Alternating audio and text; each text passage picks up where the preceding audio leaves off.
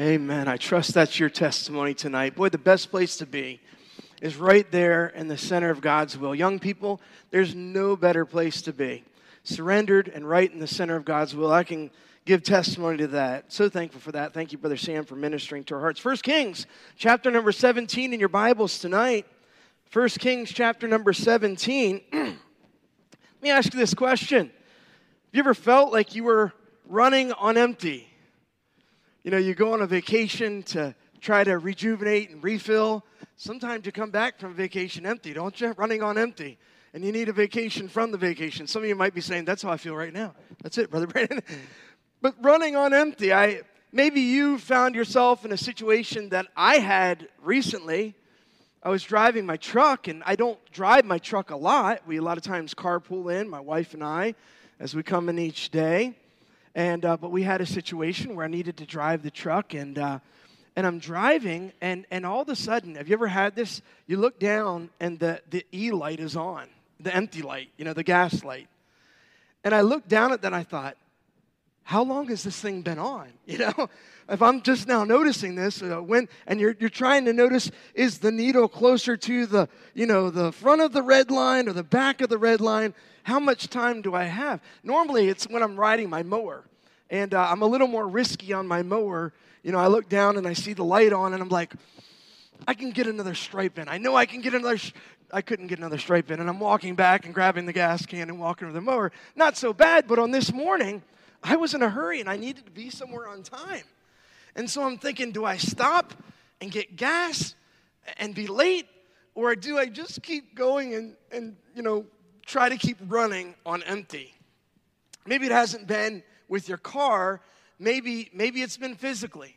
Maybe you haven't had enough sleep lately, and you've had maybe you're a little sick, and maybe you've had a lot of work, and physically you've just been running on empty. I know some teenagers here know what it's like, especially teenage boys, to be running on empty when it comes to food. Now, you should be good after Thanksgiving and all the seconds and thirds and fourths, but running on empty, I think we all know what that is like. Well, here in our passage, we see a prophet, a widow, and her son who were all running on empty. Would you read the passage with me? 1 Kings chapter 17, we'll look at verses 8 through 12. The Bible says, "And the word of the Lord came unto him," this is Elijah, the prophet, saying, "Arise, get thee to Zarephath, which belongeth to Zidon, and dwell there. Behold, I have commanded a widow woman there to sustain thee." Verse 10, "So he arose and went to Zarephath. And when he came to the gate of the city," now, I'm trying to imagine what Elijah must be thinking. First of all, to be told that a widow is going to sustain you, that may seem a little bit out of place. Back in that day, widows were definitely not known for people that had great sustenance, great provisions. It would be more of an exception to the rule back then. And so you can just imagine he's coming onto the scene wondering what he's going to find. And here we see the picture. Behold, it says in verse 10, "And when he came to the gate of the city, behold, the widow woman was there gathering of sticks. And he called to her and said, Fetch me, I pray thee, a little water in a vessel, that I may drink." Now, can I give a little background? Elijah had just gone to Ahab, and he had prophesied, great prophecy, that there was not going to be rain on the earth. No rain.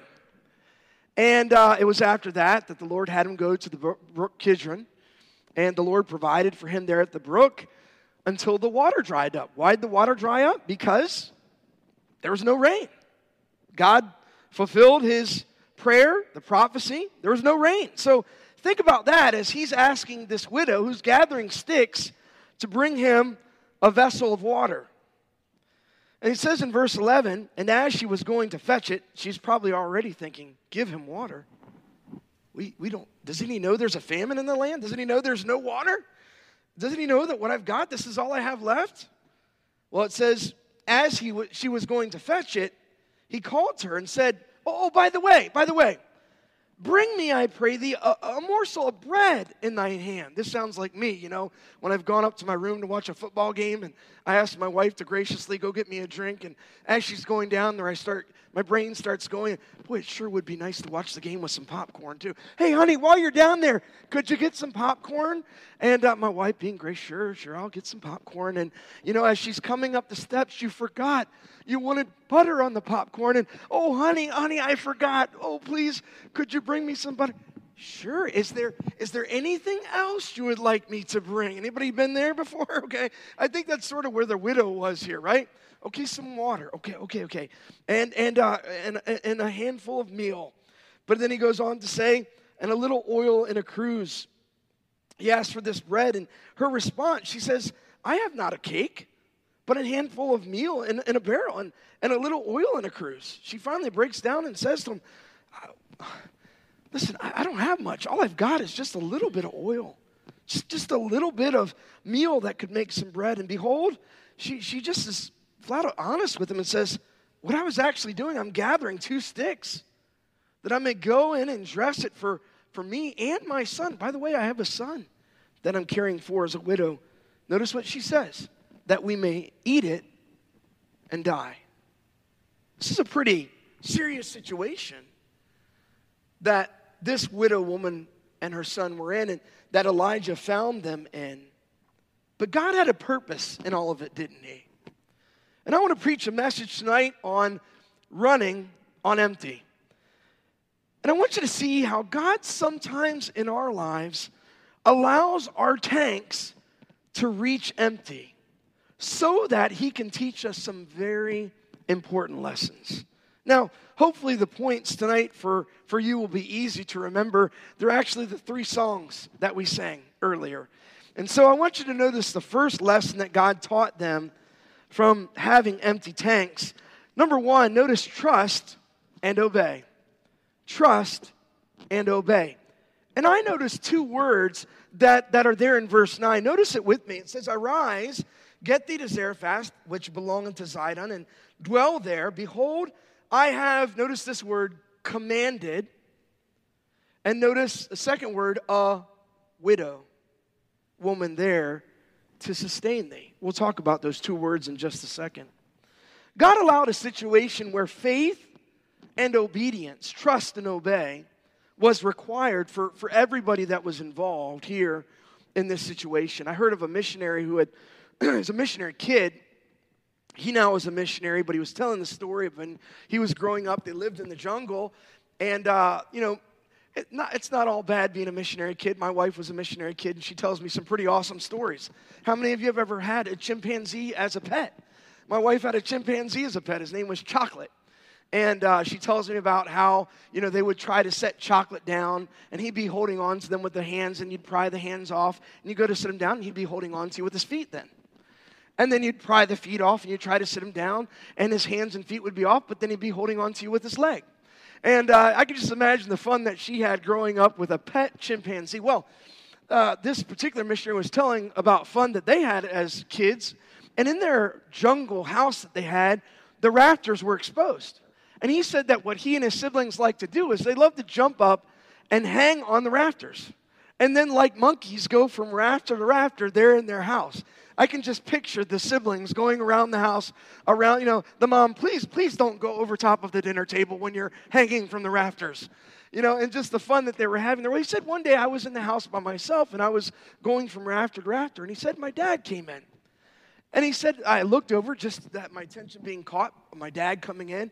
And I noticed my dad looked at me sternly all of a sudden. And he said it happened just like this. He said, my dad looked at me sternly and looked over to the side a little bit and said, drop. He said, thankfully I obeyed. He dropped to the ground because he said on the next rafter where he was getting ready to put his hand, there was a green mamba snake, very poisonous, that had he not obeyed, had he not trusted his dad, a lot of young people, if we're not careful, would say, but why? I don't understand. Why can't I do this? And why do I have to do this? I bet you that young man was thankful. He didn't go, but why? Sometimes we have to trust, don't we? And not just young people, but us adults too. Have to trust our Heavenly Father. We have to trust and obey. Notice God allows emptiness in our life in order to motivate us to do two important things that we see here in our passage. Notice A, emptiness requires us to trust the Lord. I noticed that word widow that we pointed out earlier in verse 9. We also see in verse 12, it's not just the widow, but it's her son as well. And we would assume that the father, we don't know how he died, but it's very possible that the son was sick. Because we see in verse 17, not long after this, he dies. And so here you have this widow. They don't have, obviously, much to drink because there's a famine in the land. And because there's not much water, there's probably not much vegetation and things growing. They don't have a lot of food. Here she is caring for her son. She has no husband to till the field or do any work to help provide for the family. And she's taking care, most likely, of a sick son. Try to put yourself in her shoes. I think that classifies for running on empty. Widows in the Bible, as we mentioned, are not people that you would think of great provision. James 1:27 tells us this: pure religion and undefiled before God and the Father is to this, visit the fatherless and the widows. Here we had both, don't we? We have a widow and we have a fatherless son. And by the way, we need to take care of the widows in our church. And I'm so thankful for the godly widows and widowers that we have in our church and the faithfulness and the testimony that they have. But as a church, we have a responsibility to be a blessing and a help and encouragement to them as well. We had a situation a while back when things got a little tight financially. I don't know if you've ever found yourself in a tight spot. Of course, we try to have emergency funds saved up. They say to have an emergency fund, so we had an emergency fund saved up. And we had bought a house. We felt like we were in a comfortable position to buy a house. We were needing to get something a little bit bigger, and so we sort of went out on a limb, and we had our budget. We had things figured out, and so we went through with that. And then one of our cars broke down, and found out we were going to be needing to buy another car. And so an unexpected expense, and so we took care of that and got the car that we needed, and then we had another health expense come in. And just was totally unexpected. And I'm looking at our finances, and I'm looking at our emergency fund, and the emergency fund at this point is gone, And I like having cushion. How many like having cushion? I like cushion. I like, a bit of knowing that I've got some room here. But we got to a point where we were running a little bit on empty. You ever been there? But I'm so thankful the Lord brought us through that. I don't necessarily wouldn't have chosen that, but I look back on those times of having to trust the Lord and praying together as a family as really precious times that God taught us lessons of how to trust Him and obey when you're running on empty. Emptiness requires us to trust the Lord. And then I notice emptiness encourages us to obey the Lord. That second word that we saw in verse 9, commanded. Commanded is God telling us to do something. When God tells us to do something, we need to obey. May not always be easy, though, to obey. Especially when you're looking at a situation and you're trying to understand things in your own understanding. Lord, you're commanding me to take care of this prophet and to give him this food and provide this meal for him. But Lord, you know what we have, and Lord, it's not much at all. This widow had concluded in her mind. She'd already calculated what they had. I'm sure she was experienced at cooking and knew what kind of things she would need to make meals, and she'd calculated in her mind, and they were down to their last one. And her response to the prophet says it all. Before you came, I was gathering sticks to fix this last meal. We're going to die. But you know what? It's those times when we don't understand what's going on that God gives us a command to obey Him in a certain area in our life. And listen, folks, when we obey Him, God blesses in ways that we cannot imagine. I'm not here tonight preaching a health, wealth gospel, okay? I'm not here telling you that when you obey, God's going to give you $1 million. Listen, it may not be in a monetary form. The blessing may come back in having kids that walk with God. Boy, that's priceless. But let me tell you, the blessing will come back. Emptiness encourages us to obey the Lord. Hey, it wasn't just the widow. It wasn't just her son.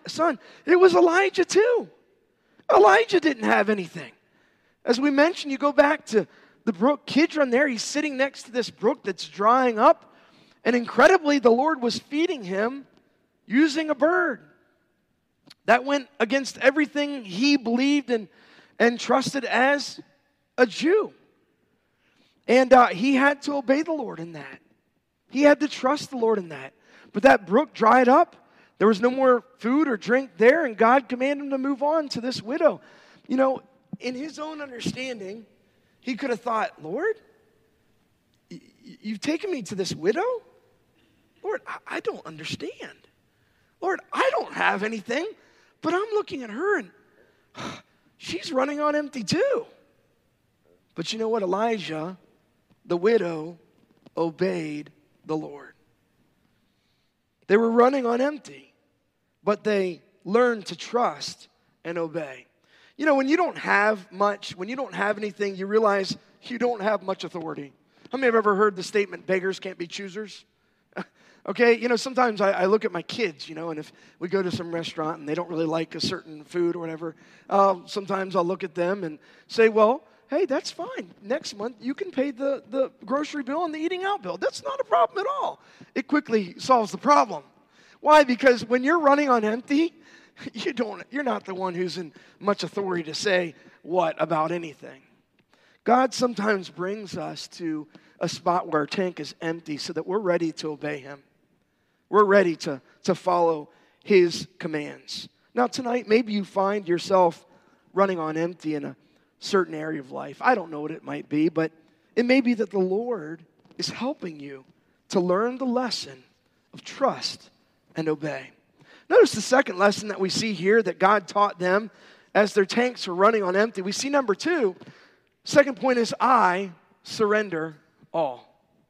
We sang that tonight. I surrender all.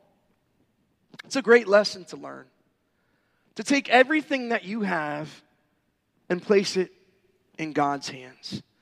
Because there's no better place to be but in God's hands. In the center of his will. Look at verses 10 through 12. It says there, so he arose and went to Zarephath, and when he came to the gate of the city, behold, the widow woman was gathering of sticks, and he called to her and said, fetch me, I pray thee, a little water in a vessel. We already mentioned the fact that there wasn't much water in the land because of the famine, that I might drink. Verse 11, and as she was going to fetch it, he called to her and said, bring me, I pray thee, a morsel of bread in thine hand. The bread that she didn't have much left of. Verse 12, and she said, as the Lord thy God liveth, I have not a cake, but an handful of meal in a barrel, and a little oil in a cruse. And behold, I am gathering 2 sticks, that I may go in and dress it for me and my son, that we may eat it and die. You know, emphasis here to me as I read through this passage is on the little that she has. But can I tell you, the little that we might have is just enough when it's placed in God's hands.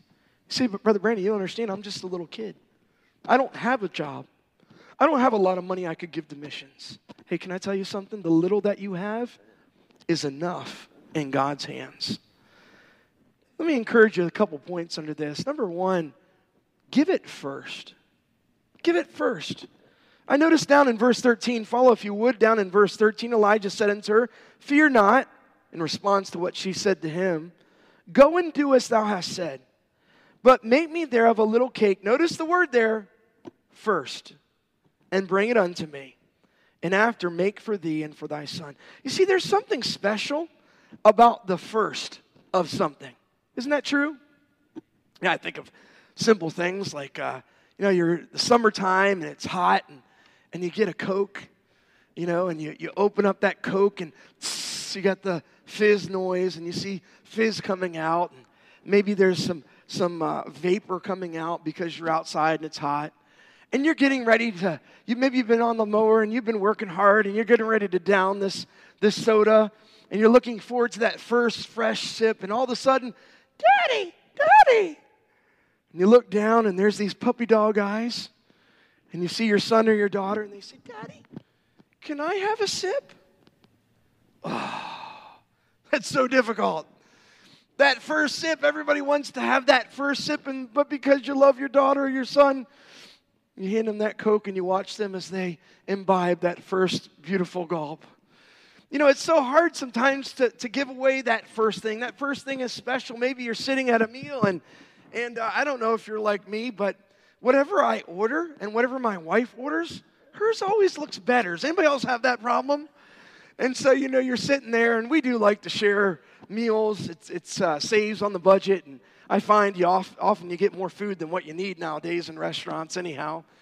But, you know, when you get something to eat, and it's fresh, and it's hot, you're not necessarily wanting to share it right then and there. You know, it's our nature. You know, maybe after I'm full a little bit, maybe after I've had a little bit of my fill, and you know, I've eaten it while it's hot, then I'll share it, you know. Maybe I'll do it then. It's hard to do it at first, isn't it? Maybe it's the first paycheck. I don't know if you ever remember getting your first job, getting your first paycheck. I remember working first time, and I got that paycheck, and boy, it seemed like a ton of money, you know, because I'd never earned money in my life. And so I get this paycheck and say, wow. And I'm sitting there thinking, woohoo, what can I go buy? And all of a sudden, Dad says, hey, you know, you need to tithe on that. Oh, okay. And Dad helps figure out what the tithe on that is. And you're like, wow, that's a lot of money. It's hard to give first to the Lord sometimes, isn't it? But you know, God deserves the first fruits. I love that term, first fruits. 25 times in the Old Testament, the word first fruits is used. We see it in Proverbs 3 and verse 9 that says this, and I think it does go along with our giving to the Lord and our tithe. It says, honor the Lord with thy substance. And notice, with the first fruits of all thine increase. You know, you get that paycheck and you've got in mind what you want to go out and buy. Hey, you know what we ought to have in mind is, Lord, thank you for how you provided for me. And Lord, what a joy it is. The Bible talks about being a joyful giver.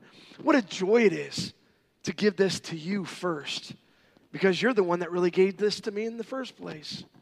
First fruits. 25 times there in the Old Testament.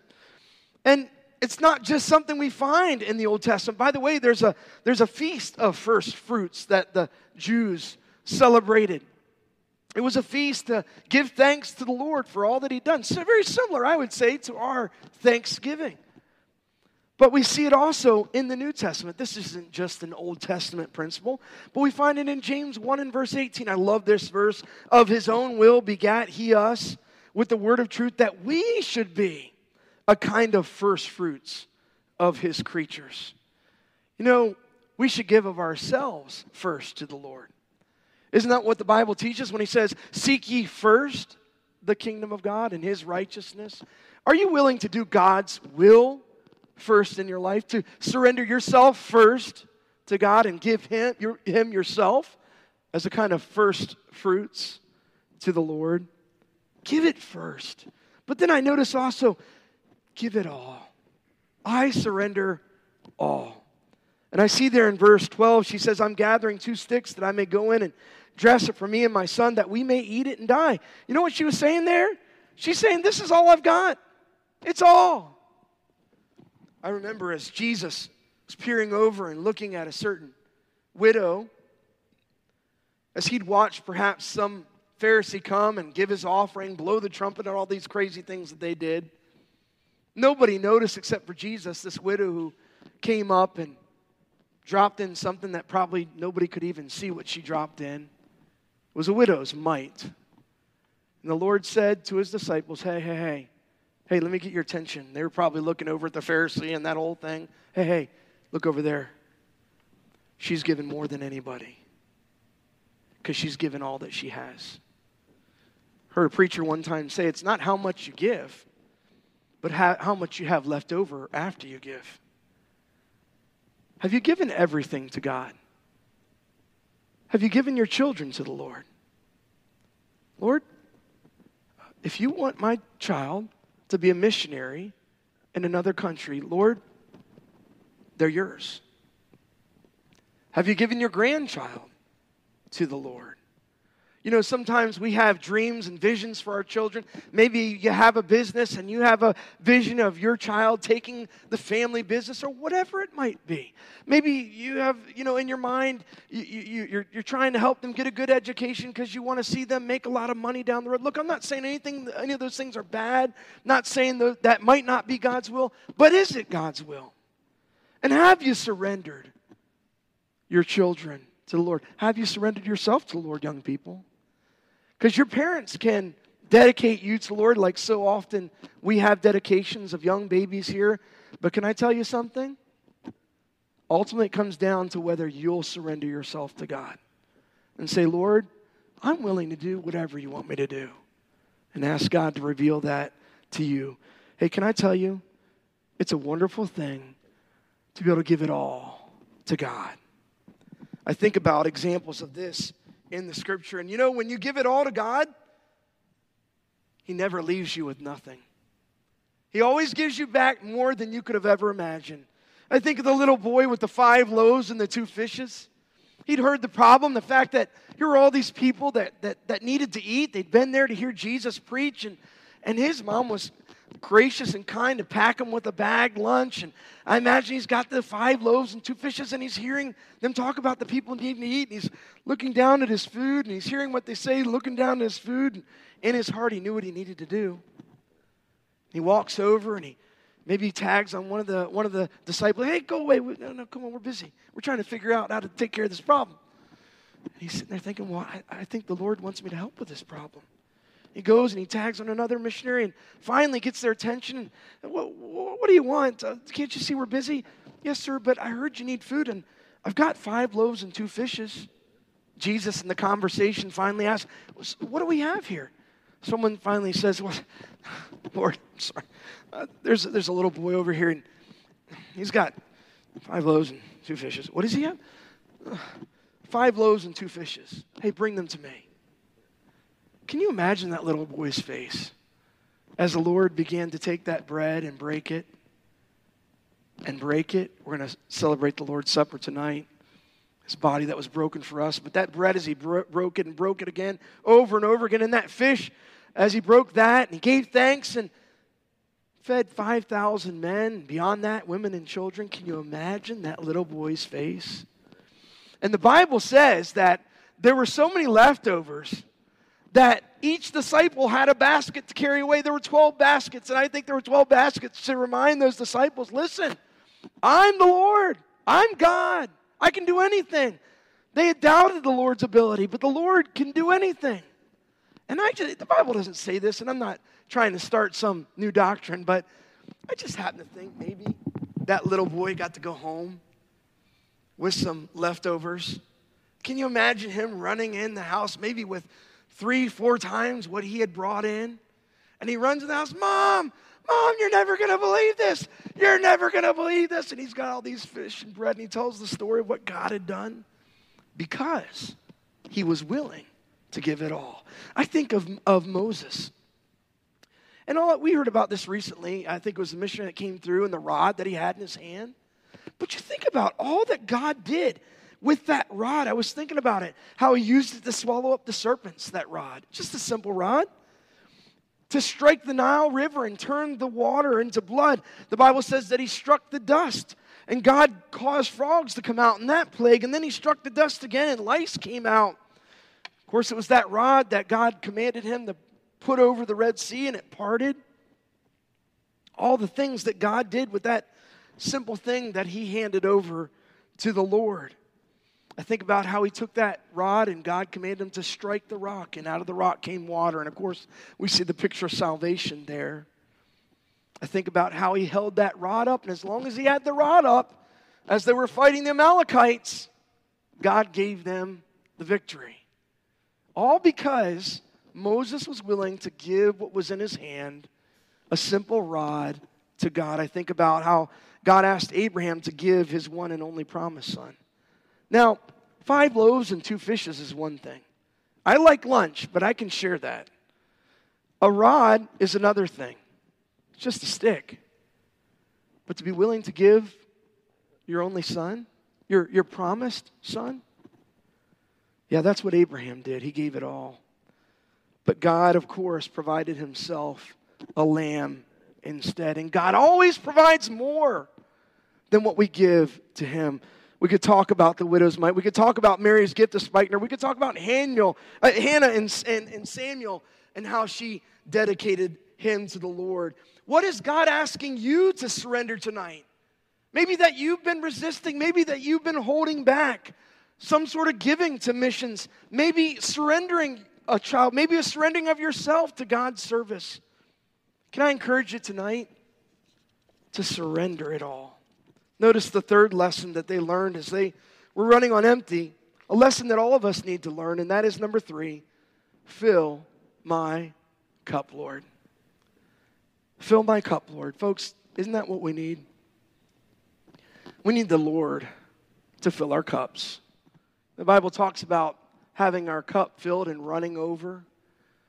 You know, I think of that as waking up in the morning and having your devotions, getting in God's Word, and God fills you up spiritually, and then the things that God gives you there in the morning, they flow out of your life, they spill over on your children, they spill over on your spouse, they spill over on those with whom you have contact with. God fills your cup and lets it run over.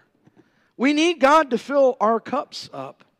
We need to bring our cups to the Lord empty and needy to Him and depend on the Lord.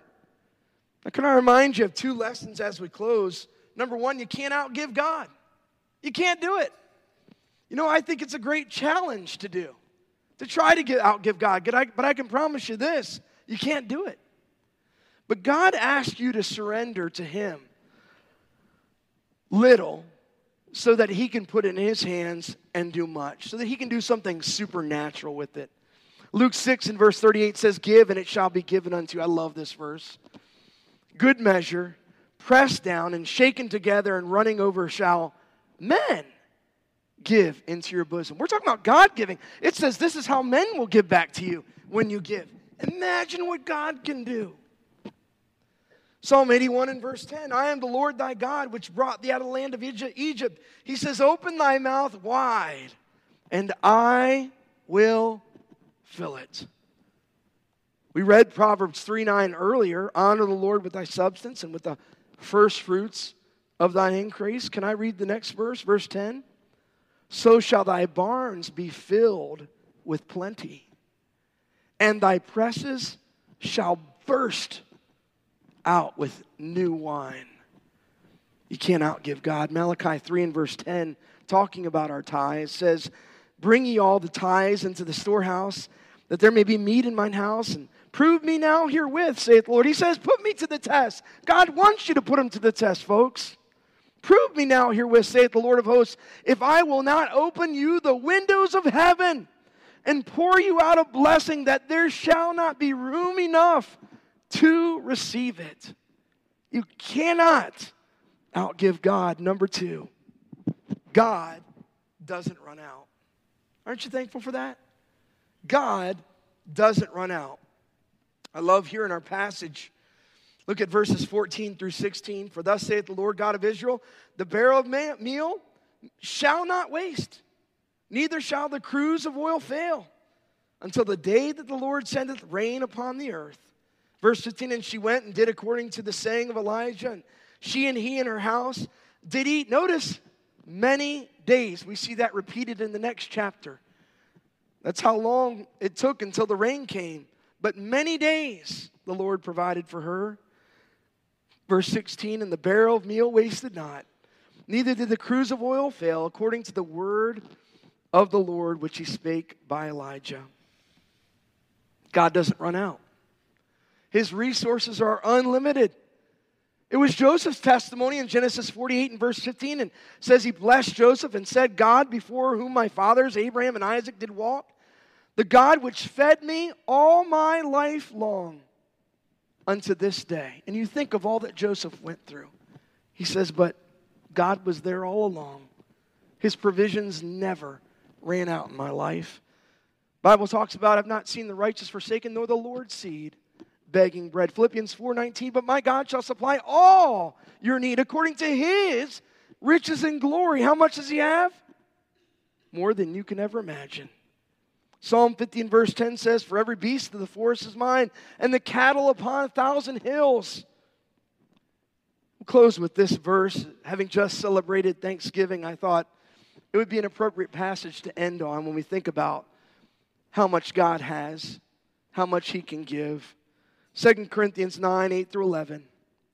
"And God is able to make all grace abound toward you, that ye always, having all sufficiency in all things, may abound to every good work. As it is written, He hath dispersed abroad, He hath given to the poor. His righteousness remaineth forever. Now He that ministereth seed to the sower, both minister bread for your food, and multiply your seed sown, and increase the fruits of your righteousness." Verse 11, "Being enriched in everything to all bountifulness, which causeth through us thanksgiving to God." We just celebrated Thanksgiving. Sometimes we'll sit around and we'll do a little game, so to speak, and we'll start with the alphabet, and we'll each give an A of what we're thankful for as we go around the table and we're eating our meal. Then we'll give a B of what we're thankful for. Inevitably, we get through the alphabet, and we just keep going. Sometimes we're on a certain letter, and like, okay, we got to go on to the next letter. But folks, isn't that how the Lord is? You can't count the blessings. There's more than can be named.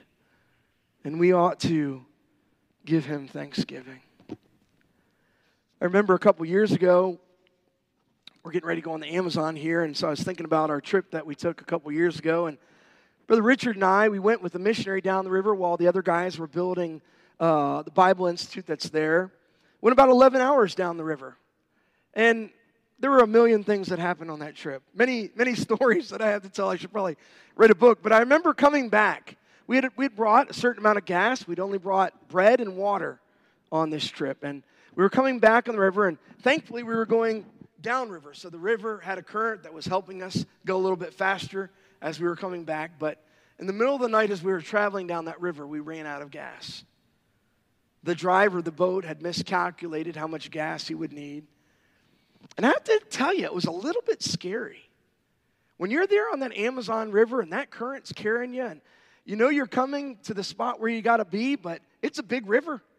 And you've got to somehow get over it. If you don't get to that, and we had a satellite phone, so I thought, oh, we're good. I remember the missionary talking about the satellite phone, and he gets out the satellite phone, and he says, hey, it's okay, guys. We'll call one of the other guys there, and they can get another boat. They can come over and help us get over. He pulls out the satellite phone, and you hear this beeping noise. Guys, the satellite phone's not charged. We need to pray. And I remember sitting there, and we're praying, and we get done praying, and then they say, hey, let's look. There's got to be oars here in the boat. And so, you got these little compartments that you're looking underneath. Someone pulls out an oar. I said, praise the Lord, we got an oar. And so we're looking, and where's the other oar? I don't know. Do you guys? No, I don't see it. Do you have it? No. We only had one oar. All right, well, let's try to see if we can get us closer over to the right side of the river. It's a big river. And so here we take the oar, and we give it to one side, and one guy is rowing on the one side. It's a pretty big boat. And you sort of feel the boat start to go to one side, and then as it's getting to go too much, you give it to the other guy, and they pass over there, and we're just basically going in circles. It's not really helping anything. And I remember just sitting there. I'm sitting next to Richard, and I have to admit, I don't know that it was a prayer. I think it was just sort of like, I guess it's prayer. I was just sort of talking out loud to the Lord, and I was like, Lord, it'd be nice to have another oar. Now, we've been traveling on this river for probably 11 hours at this point. I had seen a lot of other things there on the river. Usually it was, animals and creatures and whatnot. But I'd never seen an oar there in the river. I saw a pink dolphin. That's a pretty crazy thing. They got pink dolphins there, freshwater dolphins in the Amazon. I'd never seen an oar. And I really wasn't in my heart and faith praying for an oar. I was just expressing my desire to the Lord. And I had my flashlight, and I wanted to see these pink dolphins. So, we're all just sort of sitting there trying to figure out what we're doing. I had my flashlight out. I'm looking out, and these pink dolphins are coming out in the water, and I'm just sort of fascinated by them. And all of a sudden, I see this thing. I'm like, what is that? And this thing's coming and floating by us. What is that? And I noticed it was wood, and all of a sudden, it's about right next to us. I say, guys, there's an oar. And I mean, we were all so dumbfounded by it that we were just like, just sort of frozen looking at it. To the point where we almost missed grabbing. Hey, grabbing. We're all fumbling over ourselves trying to grab the oar. The Lord had provided another oar. And as we came near the city where we needed to get over to the one side, we had both those oars and we were able to get over to the side. I'll never forget. Here we were running on empty. God taught me a lesson, trusting in the Lord. Tonight, I don't know where you might be in life. Maybe you're running on empty. Will you learn the lessons to trust and obey, to surrender all, and to let the Lord fill up your cup? Heads are bowed and eyes are closed. I ask the pianist to come, Brother Scott, to lead us in a verse of invitation. In just a moment, we'll have a chance to have the Lord's Supper. But maybe the Lord's doing a work in your heart tonight. Maybe you're here and you'd say, Brother Brandon, if I'm honest, I'm empty spiritually. I've never been saved. I've never put my trust in the Lord to save me from my sins. I'd never asked Him to come in my heart. I'm empty spiritually. Maybe tonight you need to come and let someone show you from the Bible how the Lord can put His Spirit in you, can save you from your sins and wash your sins away. As a Christian, maybe you're here tonight, the Lord's allowed some circumstances in your life. Maybe you'd say, I've been running on empty, Brother Brandon. I've needed this tonight. Would you pray that God would help me to trust and obey, to surrender what I have to Him and to let Him fill up my cup? You'd say, Brother Brandon, pray for me. God's spoken to my heart. I have been running on empty, and I've needed to learn these lessons. Would you pray for me, Brother Brandon, tonight? God's spoken to my heart. God bless you. Amen. Others tonight, you'd say, pray for me. It's a lesson that I am needing to learn. I've been running on empty. Father, I pray that you would work in hearts tonight as only you can. Lord, when we come to the moment where you allow our tank to be running on empty, help us to learn the lessons of trusting you, surrendering to you, and allowing you to bless in our lives. In Jesus' name.